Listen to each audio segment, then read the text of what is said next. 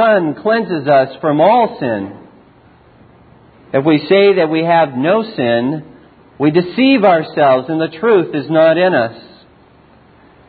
If we confess our sins, He is faithful and just to forgive us our sins and to cleanse us from all unrighteousness. If we say that we have not sinned, we make Him a liar, and His word is not in us.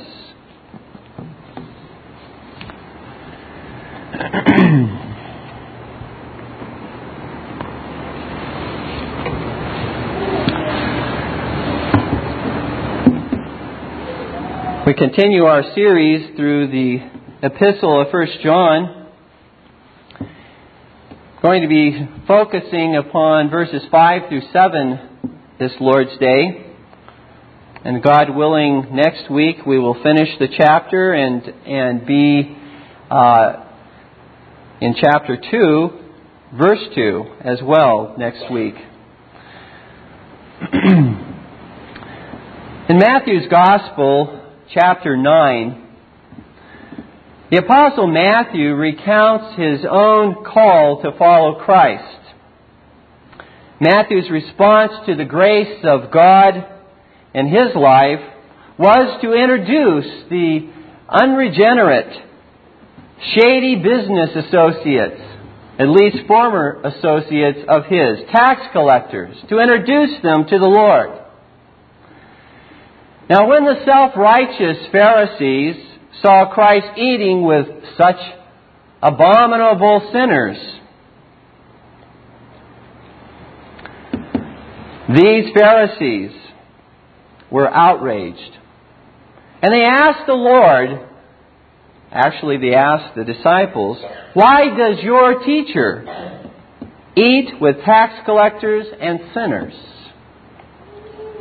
The Pharisees were absolutely right on this point. These people were indeed sinners. There be no misunderstanding about that. They were clearly sinners. But what they failed to see was that they too were sinners, just like the tax collectors. They, like the tax collectors, needed to sit down right alongside of these tax collectors to fellowship, to hear the Lord speak the truth unto them. When the Lord heard this question that had been asked of the disciples by the Pharisees, the Lord said, "Those who are well have no need of a physician, but those who are sick. I did not come to call the righteous, but sinners to repentance." You see, the Lord was not declaring the Pharisees to be righteous. That was not the point at all. He was not declaring them to be righteous and therefore not in need of a doctor for their souls, but rather He was rebuking them for not seeing themselves as spiritually sick, just like the tax collectors. You see, dear ones, before you can enjoy fellowship and communion with God, you must realize there is something that prevents man from knowing and enjoying the eternal God. And it is the word sin. Sin keeps us from enjoying fellowship and communion with God. Sin must be confessed and repented of before one can enjoy God and His marvelous forgiveness. Earlier, Elder Domes read from Psalm 32 about the joy that comes to those who no longer are silent, who confess their sins unto the Lord. We see the kind of conviction that was upon the life and the heart of David while he clung to his sins. But he says, "I acknowledged my sin to you, and my iniquity I have not hidden. I said, I will confess my transgression to the Lord, and you forgave the iniquity of my sin.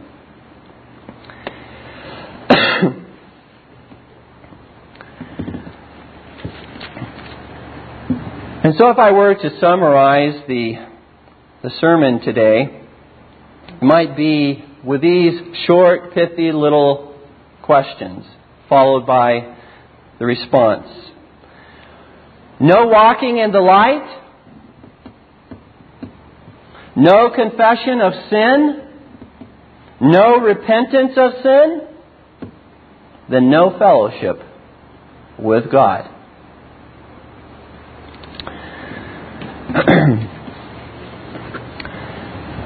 My very dearest and closest friend on this earth is my wife. And I would rather spend time with Lana than I would with any other creature upon this earth. I'd rather try to find an hour or so wherever I can find it just to get away to spend some time talking and fellowshipping with my dear wife. That to me is a blessed fellowship that God has graciously granted to me, and I thoroughly, thoroughly enjoy it. Yet in spite of what I have just described as a blessed fellowship, when I sin against my wife and do not immediately confess my sin and repent of it, I would rather be anywhere in the house, be in any other room than in her presence, enjoying that fellowship that I just described. What happened? What went wrong? Is there something wrong with the fellowship? No, there's nothing wrong with the fellowship. The fellowship and communion is sweet. The problem is sin. The problem is that I have erected a wall of sin and cut myself off from the one I love and enjoy. That's the problem. And until I sincerely confess my sin to my wife and humbly seek her forgiveness, I will not enjoy that precious fellowship. Cohabitation? Yes. But fellowship? No. Dear ones, if you would enjoy fellowship with your husband and wife, this is a little application on the side, you must as well quickly and frequently make repair to your wife or to your husband to confess your sin, to repent of it, to seek their forgiveness. The problem with so many marriages is not so difficult to figure out. The problem is sin. It's pride that keeps men and women from confessing, I sinned against you. Please forgive me. You know, after enjoying the fellowship, after knowing that sweet communion with that loved one, why would we allow our pride to get into the way of enjoying that? See, that's the nature of sin. And it must be dealt with. We must face it. But it hinders our relationship, even more importantly, with our God.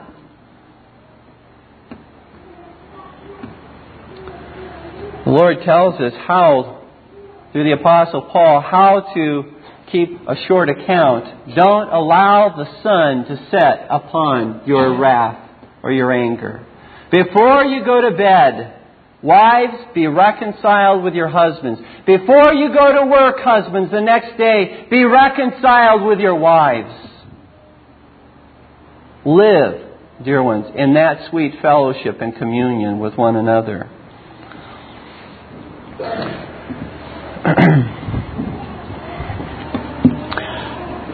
Now, the Gnostic false teachers against whom the Apostle John directed his letter taught that sin actually did not hinder their relationship with God. After all, these false teachers promoted, as we mentioned 2 weeks ago, they promoted the error that which is spirit is righteous and that which is material is evil. That was a primary tenet of what they believed. The spirit in man, they said, could not therefore be contaminated by what is done in the body. It doesn't make any difference what one does in the body. It cannot taint and corrupt the soul, the spirit, because the soul and spirit is immaterial. The soul and the spirit has been illuminated by the special knowledge that comes from God through this mystical experience that they proclaim to have received. The special anointing. That was all that was important to them. But I would have you carefully note, dear ones, how important it is to affirm that what we believe is desperately important. What we believe about God, what we believe about sin, what we believe about man, what we believe about salvation and everything else will have an effect in our life and our experience. You cannot keep doctrine, teaching, conviction within your mind. It will be expressed through your life in one way or another. As a man thinks in his heart, Proverbs 23:7 says, so is he. Jesus said, out of the abundance of the heart, the mouth speaks. And so the practical outworking of this false teaching of the Gnostics is that it really doesn't matter what one does with his body. You can be righteous in spirit, they taught, even though you're not practicing righteousness in the body. Well, the Apostle John squarely condemns such a heresy. Not only in the text that I'm reading and preaching from today, but also later on in 1 John chapter 3, verse 7, he very clearly directs his attack against this false teaching. Verse 7. 3:7. Little children, let no one deceive you. You see the implication there? Someone is trying to deceive you. Let no one deceive you. He who practices righteousness is righteous, just as He, speaking of God, just as He is righteous. He who practices righteousness.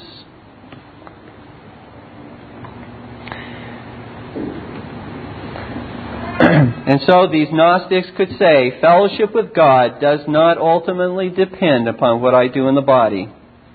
Now, there is a germ of truth here, and I would say a microscopic germ of truth. But there always is a germ of truth that seems to be in error. It's just enough sometimes to deceive and to catch some people.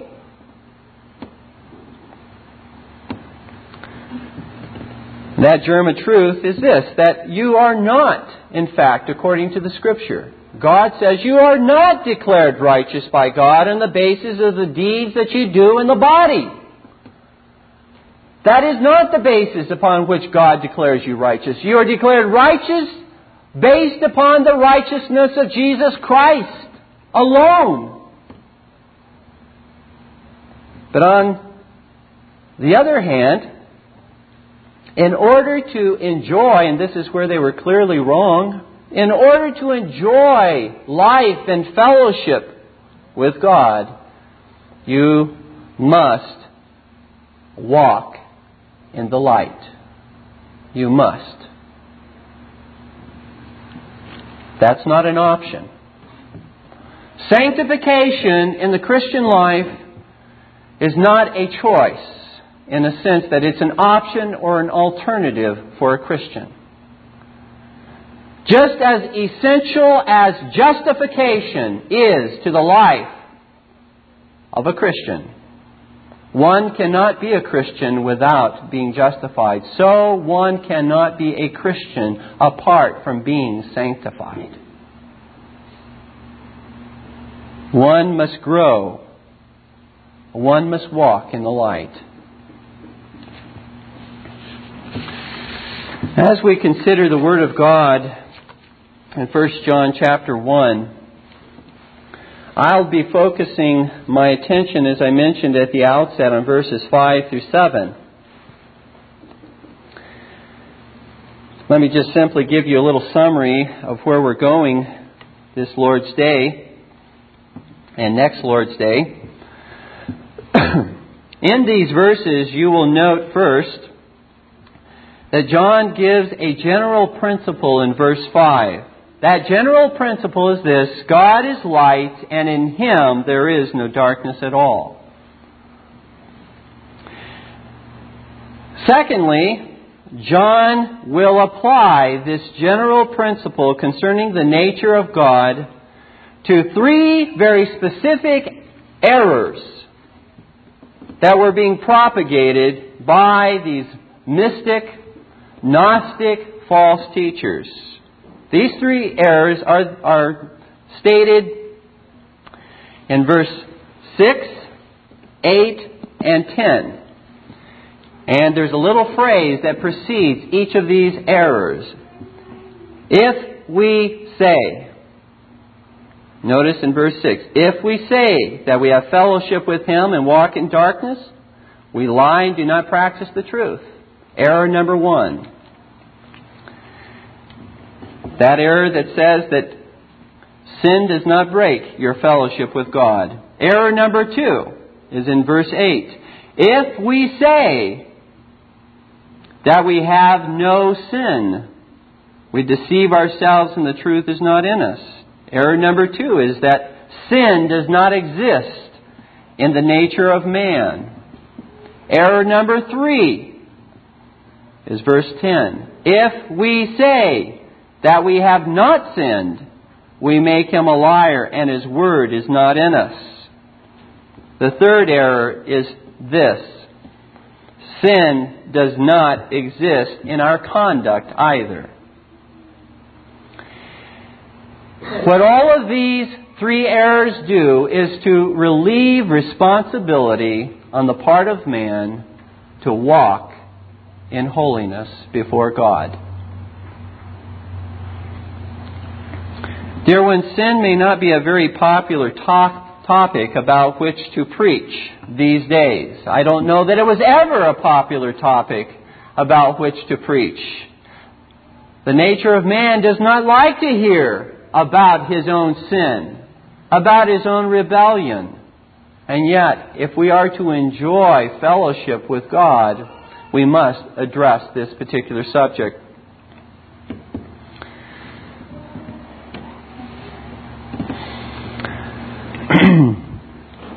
I stated earlier that one's view of sin will affect the way that he views everything. And I want to make just one very brief application just to show you how one's view of sin can affect this area, one area of life. Take the raising of our children. One's view of sin and how it affects the raising of our children. You know, there are some people in the world today, many in fact, who view children as basically not having any kind of a sinful nature. That they are born predisposed to good rather than predisposed to evil.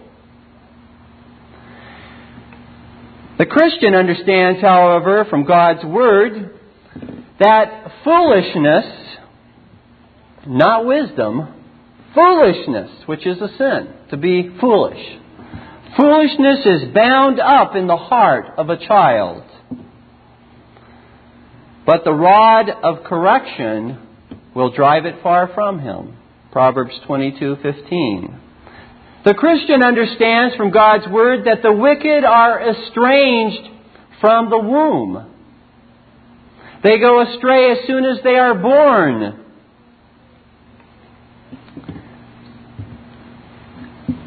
And not only go astray, but specifically, the text says, speaking lies.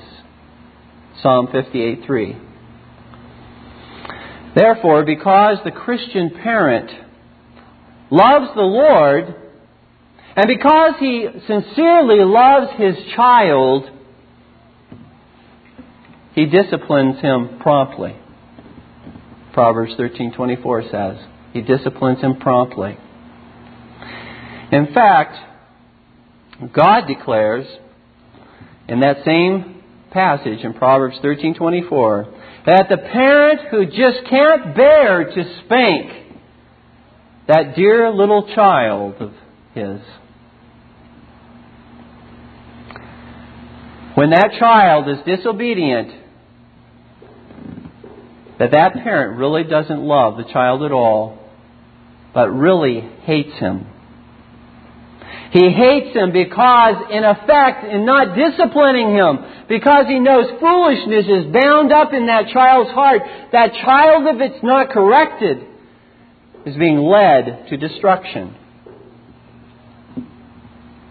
You are leading your children to destruction, dear ones, if you do not discipline promptly because of the foolishness that's bound up in their hearts. Quite a responsibility. I certainly don't want to be responsible for leading my children to destruction. God help us to be faithful in that area. But you see how different an acknowledgement of sin makes in the way in which we discipline, the way we correct. From the person who basically sees that all of the self-expression, in fact, parents many times who believe their children are inherently good, say it's good for a child to express themselves. They throw a temper tantrum, they're simply expressing themselves. If they hit you, they're simply expressing themselves. If they slam the door or throw something against the wall, well, you have to allow a child to show some emotion and express themselves. Or try and understand, now, why did that child throw that object at me? There must have been a good reason. See, we approach discipline totally different because we understand the nature of man, because we understand sin for what it is. So this is a very serious matter. Well, let's consider first from our text the general principle that is stated in 1 John 1:5, namely that God is light.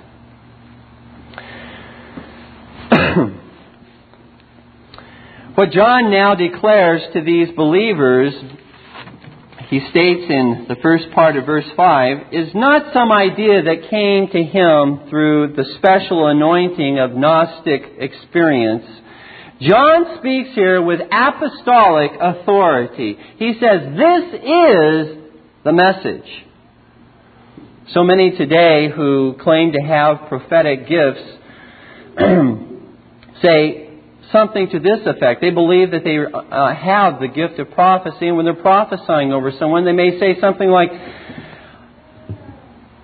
dear brother or sister, I feel God may be telling you to do this or to do that. Now, what kind of authority is that? I feel God may be telling. Well, if He may be, well, He may not be too. That leaves the matter up to me to decide. And yet, that is the way in which so many who claim to have prophetic gifts today are couching their prophecies. You see, John does not speak with that kind of simply human authority. He speaks with apostolic authority. This is the message.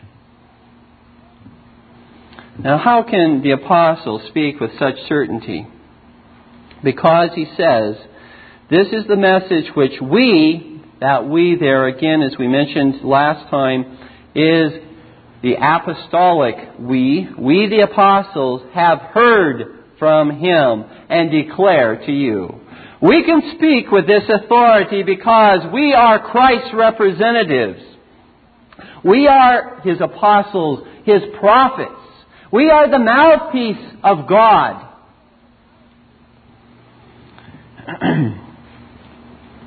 And all the human authors of Scripture were inspired prophets of God. They spoke and wrote as the very mouthpiece of God. In spite of the claims of these Gnostics who claim to have received special knowledge of God, John implies that they have not received any such knowledge of God, but the message that he declares as an apostle of Christ, and it is absolutely true. Two tests that I would just challenge you to give to any who claim to be modern day prophets. Two tests that I think are very, very important, that are biblical, that I think wipe out anyone who would claim to be a prophet today. The first test is that a true prophet of God was never wrong concerning anything that he prophesied in the name of God. He was never wrong about any detail of that prophecy. He spoke as the mouthpiece of God, and everything he said came true. Even the so-called modern-day prophets do not want to stand against that test. I can understand why. But they ought to recognize in so doing that they either stop prophesying or saying that they are prophets of God, or they call themselves what they are, which is false prophets. The second test is this, that a true prophet considers what he declares to be equivalent with Scripture. And again, so many of the so-called modern prophets today would say, we're not putting our prophecy on par with Scripture. God's Word holds preeminence in our lives. Well, I'll tell you what, dear ones, that the prophets of God, as they prophesied in the Old Testament and the New Testament, were willing to put their prophecies along and beside the Scripture, and to consider it as authoritative and as inspired as the written Word of God.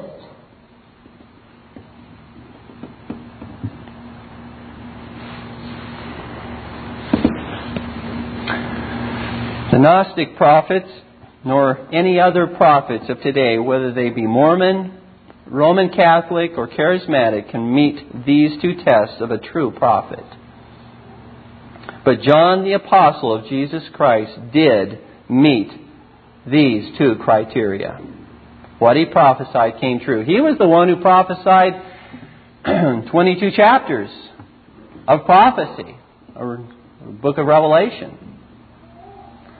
Those prophecies, for the most part, have already been fulfilled in that first century. They came true as he predicted. And he claimed apostolic authority, and what he said was on par with the rest of Scripture. The message John proclaims, dear ones, here is from Christ. And this is the message.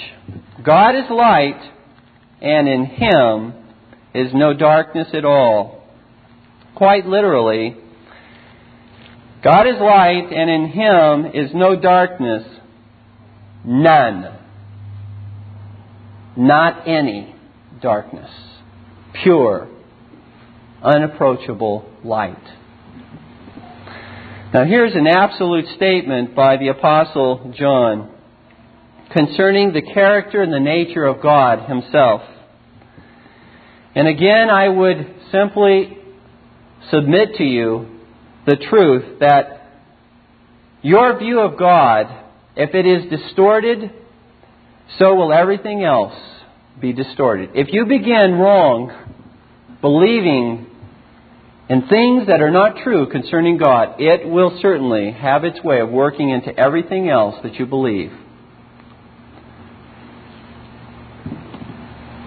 You cannot conform the God of the Bible according to your thoughts and ideas without forming a new God and even a false God. It is in essence idolatry. God is light, and in Him is no darkness at all, John says. That is, He is a holy and a just God, in whom no error or sin can dwell. He abominates sin and despises all wickedness and error, for He is essentially, as to His nature, He is essentially truth, righteousness, and purity. The figurative language of light versus darkness is quite an interesting contrast in Scripture. And it's used many places in Scripture. And I believe it refers to two different kinds of contrasts. The contrast of light versus darkness refers to two different kinds of contrasts. The first kind of contrast is the contrast of truth versus error. We find that, for example, illustrated for us in Psalm 43:3. Notice how the psalmist uses light in this context. Psalm 43:3, where he cries out, "Oh, send out your light and your truth. Let them lead me. Let them bring me to your holy hill and to your tabernacle, your light and your truth." The same thing in the New Testament, 2 Peter 1:19. We see again how light and darkness refer to truth versus error. 2 Peter 1:19.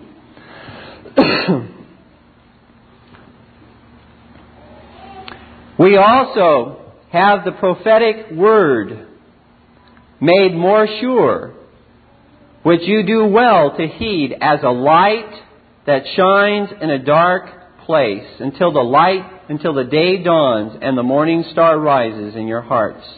Knowing this first, that no prophecy of Scripture is of any private interpretation. For prophecy never came by the will of man, but holy men of God spoke as they were moved by the Holy Spirit. And so we might, using that contrast, substitute and say this: God is truth, and in Him is no error at all. But there's also another contrast that the Scripture uses with regard to light and darkness. And that's the contrast of holiness versus wickedness. Turn with me to Isaiah 5:20. Isaiah 5:20 says this. The prophet speaking to God's people, he says, "Woe to those who call evil good and good evil, who put darkness for light and light for darkness, who put bitter for sweet and sweet for bitter." And along the same lines is Ephesians chapter 5, verses 8 through 11, where the former lifestyle and conduct of these believers in Ephesus is called darkness. But the new self that they are to put on, this new lifestyle and conduct, is light, the way in which they are to live. And so if we were to substitute that particular concept into this contrast, we would find something like this: God is holy, and in Him is no evil at all. Well, these two meanings of light, namely truth and holiness, are important to keep together. You cannot separate truth from holiness. How will one know how to be holy apart from knowing the truth? And so they must be connected at all times. You cannot tear them apart without flooding your soul and your whole world with darkness. Truth and holiness is the light that God has given to His people. In fact, the very purpose of light is both to make men see the truth, but not to stop there, but also to enable them to walk. Light is for the purpose of helping to walk according to the truth. See, I don't simply need sight, light for my eyes, for the purpose of just being able to see. I need sight and I need light to be able to know how to walk, lest I stumble, lest I fall along the way. And so to the degree that your mind is illuminated by truth, to that degree your life will be lived in holiness, where it's truly illuminated by truth. And contrary, to the degree that your thoughts of God are darkened by error, to that degree your life and experience as a Christian will be lived in a kind of darkness. And here's the foolishness of these Gnostics, who would claim to have fellowship with God, and yet they claimed they could walk with one eye and one foot in darkness, and one eye and one foot in the light. And it's no big deal.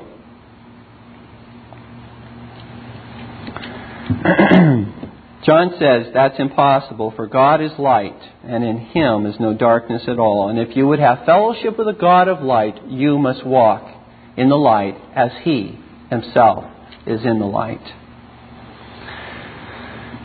The second point that I would like to make, my final point, is this.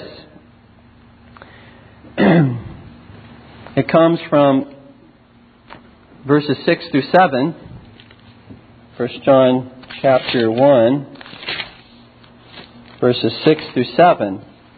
And this essentially is that very first error that I alluded to earlier. This is one of those claims made by these false teachers which John now refutes.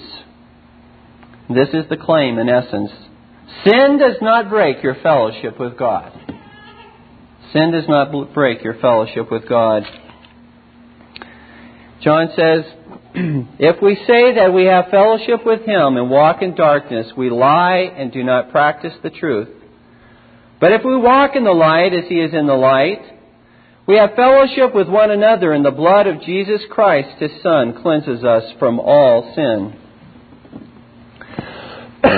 You see, dear ones, the error that is claimed here, that is propounded by these Gnostics, is the spirit of antinomianism or lawlessness. The Apostle John defines sin in 1 John 3:4 as lawlessness. To live contrary to the law of God is to live in sin. Because sin, John says, is lawlessness. Thus, any message, dear ones, coming from a minister or a church that despises the law of God is itself lawless. There are ministers who have proclaimed a kind of liberty from God's law that is clearly unbiblical,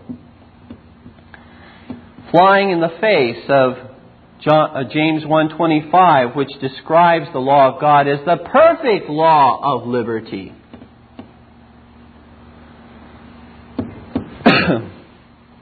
Citing passages like Romans 6:14, you are not under law but under grace. Or passages like 2 Corinthians 3:6, for the letter kills but the Spirit gives life. Many professing Christians, and I have to include myself in this camp at one time, and maybe you were there at one time as well. Praise be to God for having delivered us from this particular error. But many have been misled into believing that these passages, these short little phrases, themselves teach that we are not love-bound nor duty-bound to obey God's commandments, but rather are bound to follow simply the leading of the Holy Spirit in distinction from God's law. Now, others have further refined this position somewhat by saying that they're not bound by the commandments of God in the Old Testament, but by the commandments of God in the New Testament. However, these positions, dear ones, lead a Christian into darkness, I'm convinced, rather than into light, for they disregard God's moral law, which is revealed in both the Old Testament and in the New Testament. For you see, concerning His own law, even the Old Testament law, concerning His law, God declares in Proverbs 6:23, "For the commandment is a lamp, and the law is a light." There was no New Testament written. It was only the Old Testament. The law of God is a light. And that's what we're to walk in. We're to walk in God's truth, so that we can know what God calls us to do and how to live according to His righteous commands. Psalm 19, the law is perfect. The law of God is perfect, converting the soul. You see, Paul is absolutely correct in these two passages, Romans 6:14 and 2 Corinthians 3:6. He's absolutely correct when he proclaims, "Sin shall not have dominion over you." Why?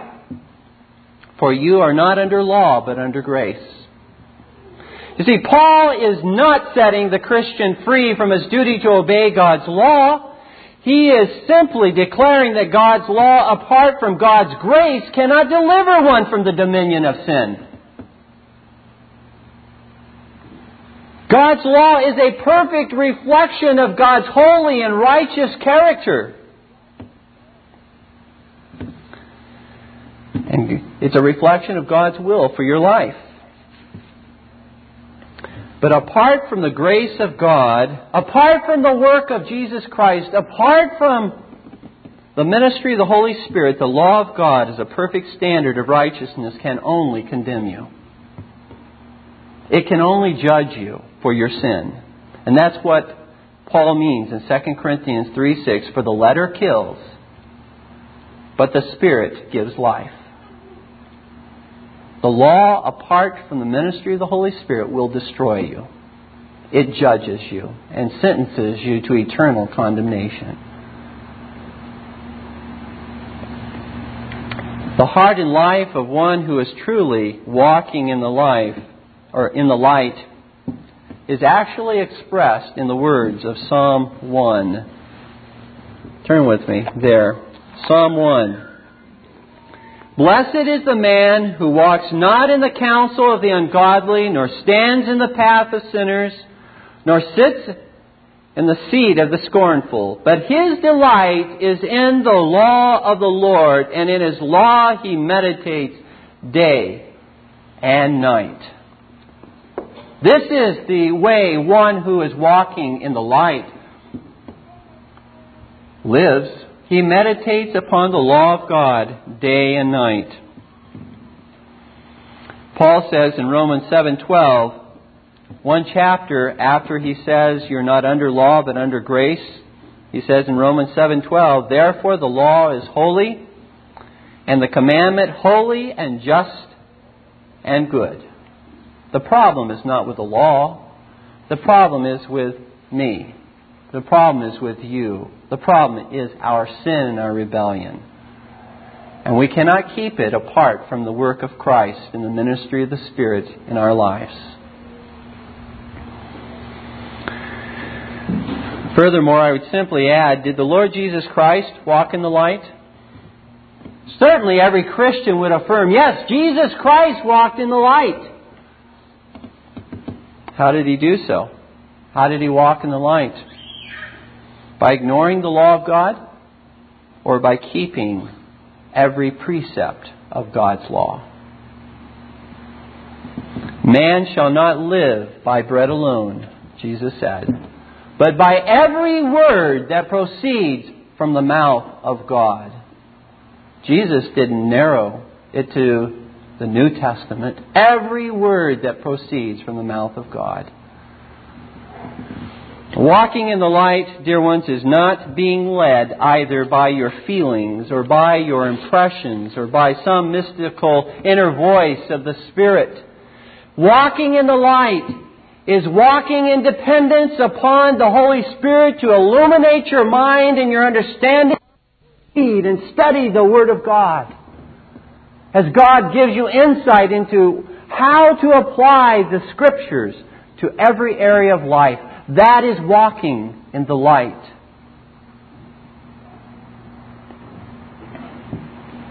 There's so much confusion today as to what it means to be led by the Spirit, dear ones.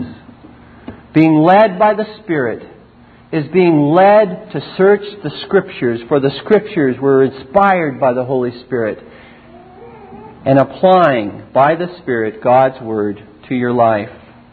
It is obeying. Walking in the light is simply obeying the living God as He's revealed Himself in His Word.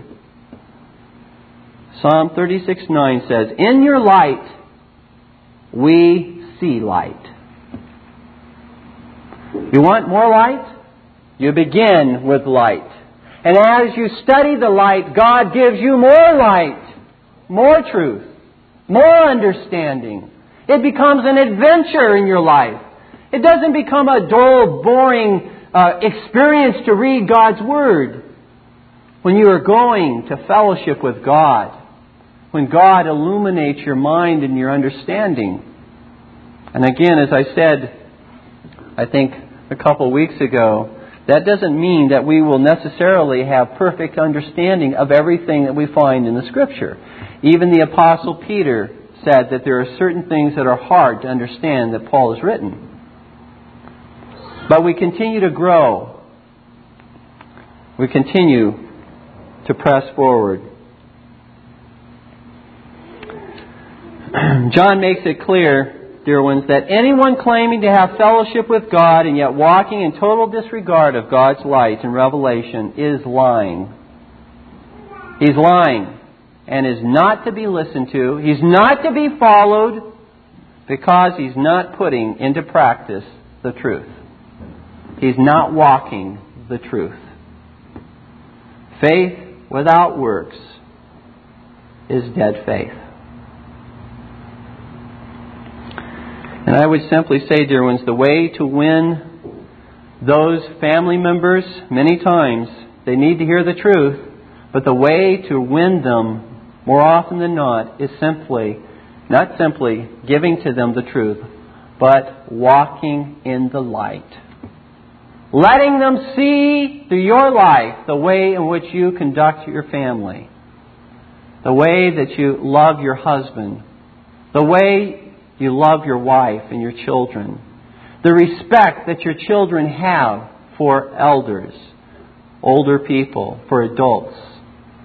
Letting them see the effect of the gospel in your life, walking in the light, will sooner bring them to the truth than banging them over the head with the truth. John's positive affirmation about this first false claim is found in verse 7.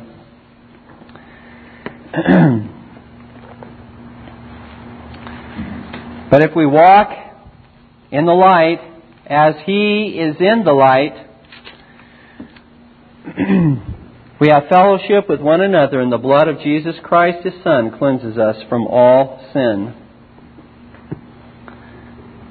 John says he's already refuted the error in verse 6. Now, by way of positive affirmation about this first false claim, he says, if we walk in the light, that is in the truth, not simply professing the truth, but walk in the truth.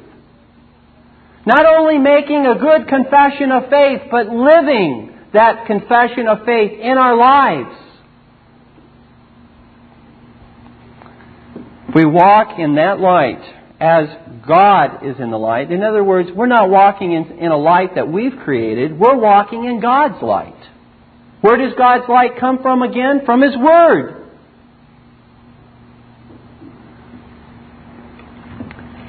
We not only have fellowship with God, but this passage says we have fellowship with one another. You see, if you have fellowship with God, you have fellowship with all of those who have fellowship with God. If you're in union with Jesus Christ, you're in union with all of those who are in union with Jesus Christ. But I'd have you notice here, dear ones, what is the basis for fellowship with one another?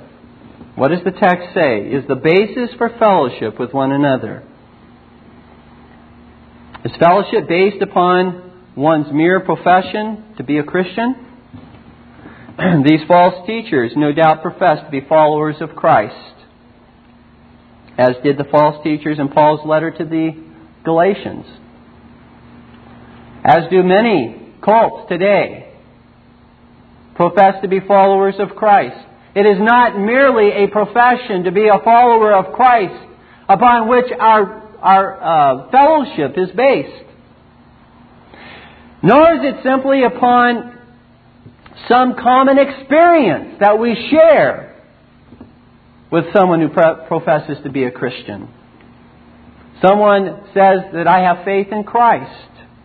Or someone says I've been baptized in water. Or someone says I study the Bible. Those in and of themselves are not necessarily, though they may be common experiences for all Christians, they in and of themselves do not form in and of themselves the basis for fellowship with others. Rather, true fellowship, hear me carefully now, true fellowship within the Church of Jesus Christ is based upon walking in the light as God is in the light. Walking in the light and the truth of God's Word. I think this has much to say concerning the whole trend to push for institutional union between churches, even at the expense or neglect of the truth.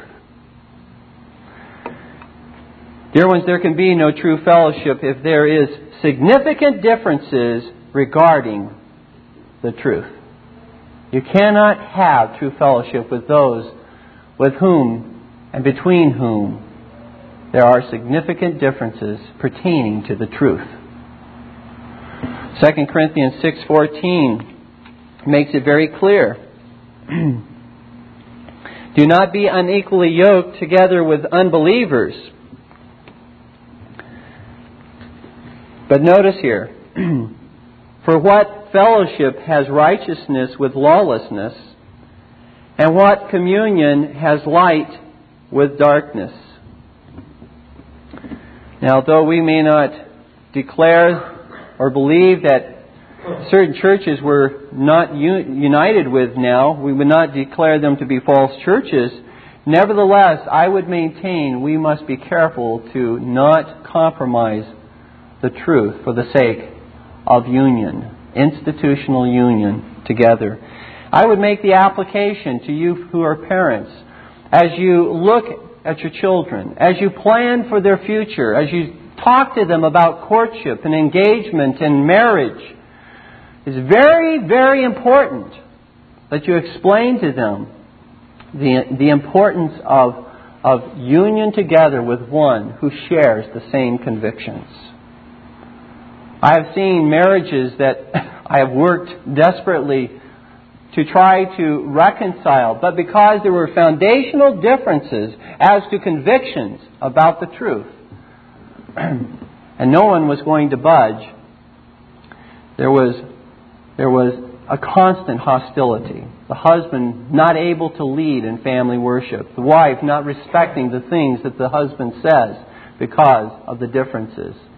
Imagine the difference that would occur if a wife and a husband disagreed over the baptism of infants.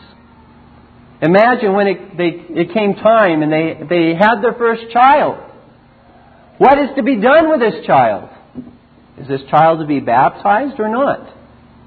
And you can multiply the differences that can occur theologically. But it's very, very important we see that true, lasting fellowship is founded upon the truth. Upon the truth. Finally, the benefit, not only is there fellowship with one another, but from walking in the truth, there is also this benefit that flows from walking in the light, and that is the blood of Christ cleanses us from all sin. Now, John implies here, I believe, that walking in the light does not mean sinless perfection. Otherwise, why would you need the blood of Christ to cleanse you from all sin? Why would you need the continual, because it's in the present tense, the blood of Christ continues to cleanse us from all sin. Why would you need the continual cleansing of your sins if walking in the light means sinless perfection? It does not mean that at all. Walking in the light is a process. Just as walking is a process, it's moving in the realm of light and walking toward ever greater light and understanding of God's truth, an application of God's truth to your life. But as you do so, there's a strange thing that occurs. As you walk in the light, there's something very strange that seems to happen that perhaps at first you're not aware of. You become actually, as you walk in the light, more aware of your sin. You become more aware of how far you fall short of the glory of God. You become more aware of how often you're confronted with temptation in your life. And sometimes it can be quite overwhelming because you become so aware of these things going on. What's the explanation for this phenomenon? I think it's very biblical. Because the closer you come to light, in even a natural way, the closer if I'm in a dark room and there's a lamp over on the other side of the room, so the room's not totally dark, but there's a light over on the other side of the room. The closer I get to that light, the more I can see about myself. The more I can see my blemishes, or my dirty face, my dirty eyes, or my dirty mouth, or my dirty ears, or my dirty hands. And so it is in our spiritual walk. The closer we come to the light, the more we become aware of how filthy we are. And how much we need the Lord Jesus Christ and His cleansing blood to purify and to cleanse us from all sin. Dear ones, the introspection that can occur in the life of a Christian can almost destroy you, apart from the fact that the blood of Jesus Christ cleanses us from all sin. You throw yourself into a sea of introspection apart from the blood of Jesus Christ, and you're dead in the water. A person can only survive that kind of spirit introspection, looking at themselves, shining the light into their souls, knowing that Jesus, the blood of Jesus Christ, cleanses them from all sin.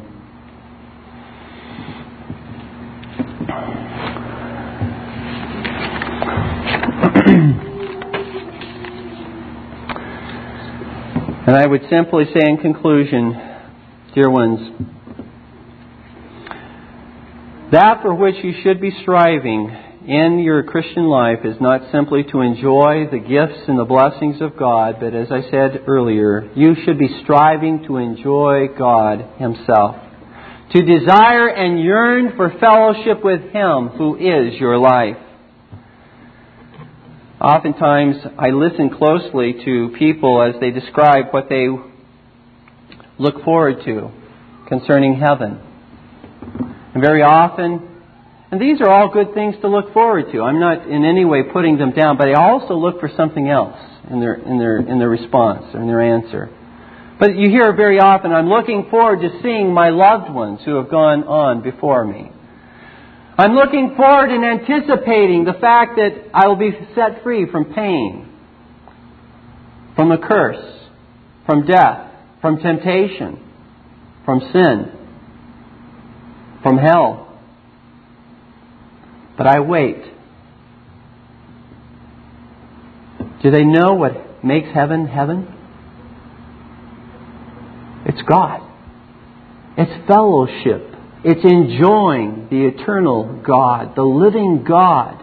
That's what makes heaven heaven.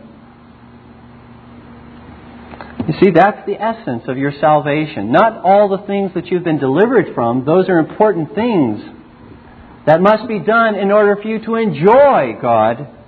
But the essence of your salvation is fellowship with God.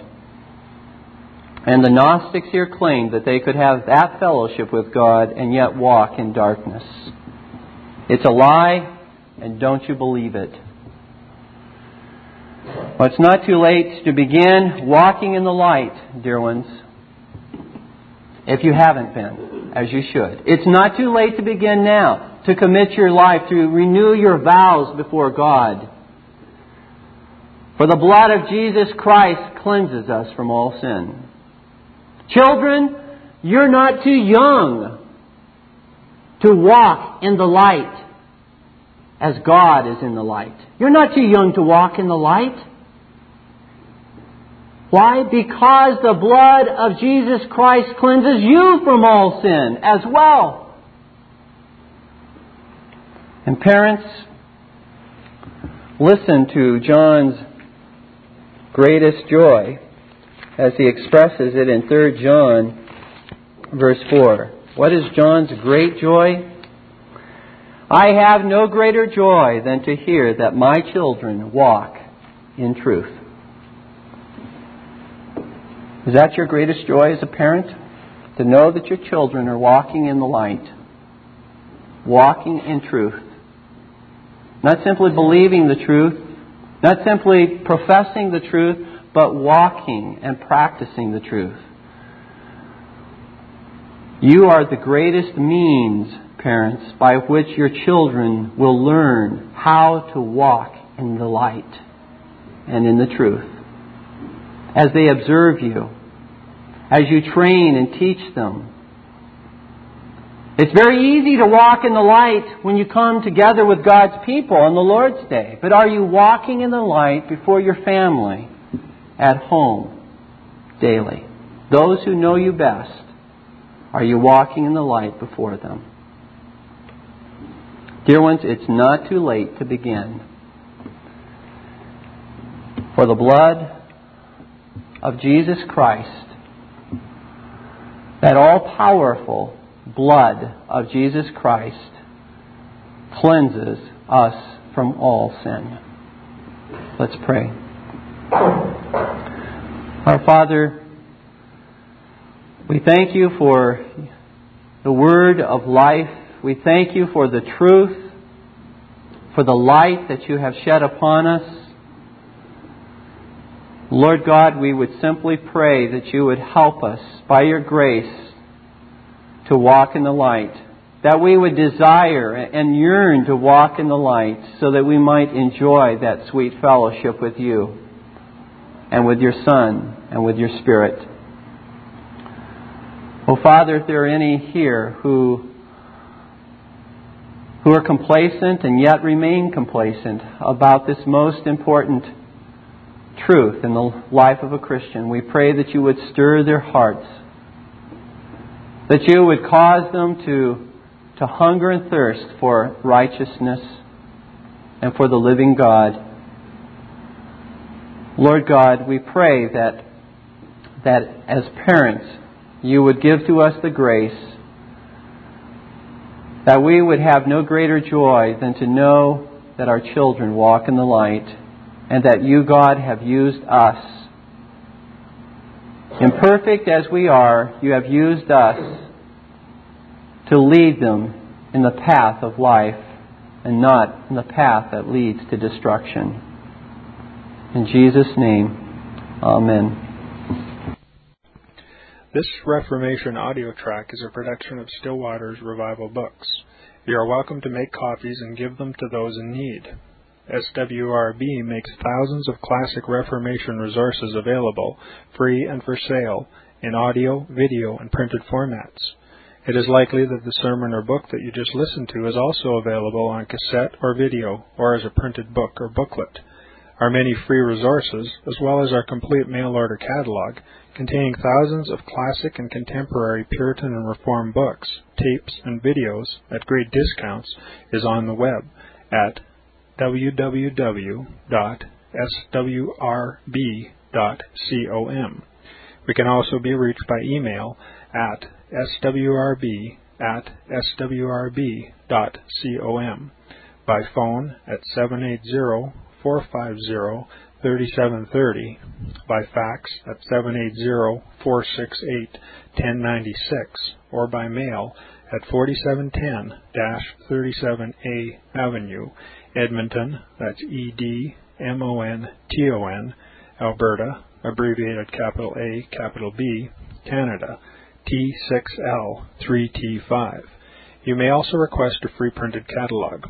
And remember that John Calvin, in defending the Reformation's regulative principle of worship, or what is sometimes called the scriptural law of worship, commenting on the words of God, which I commanded them not, neither came into my heart, from his commentary on Jeremiah 7:31, writes, God here cuts off from men every occasion for making evasions, since he condemns by this one phrase, I have not commanded them, whatever the Jews devised. There is then no other argument needed to condemn superstitions than that they are not commanded by God.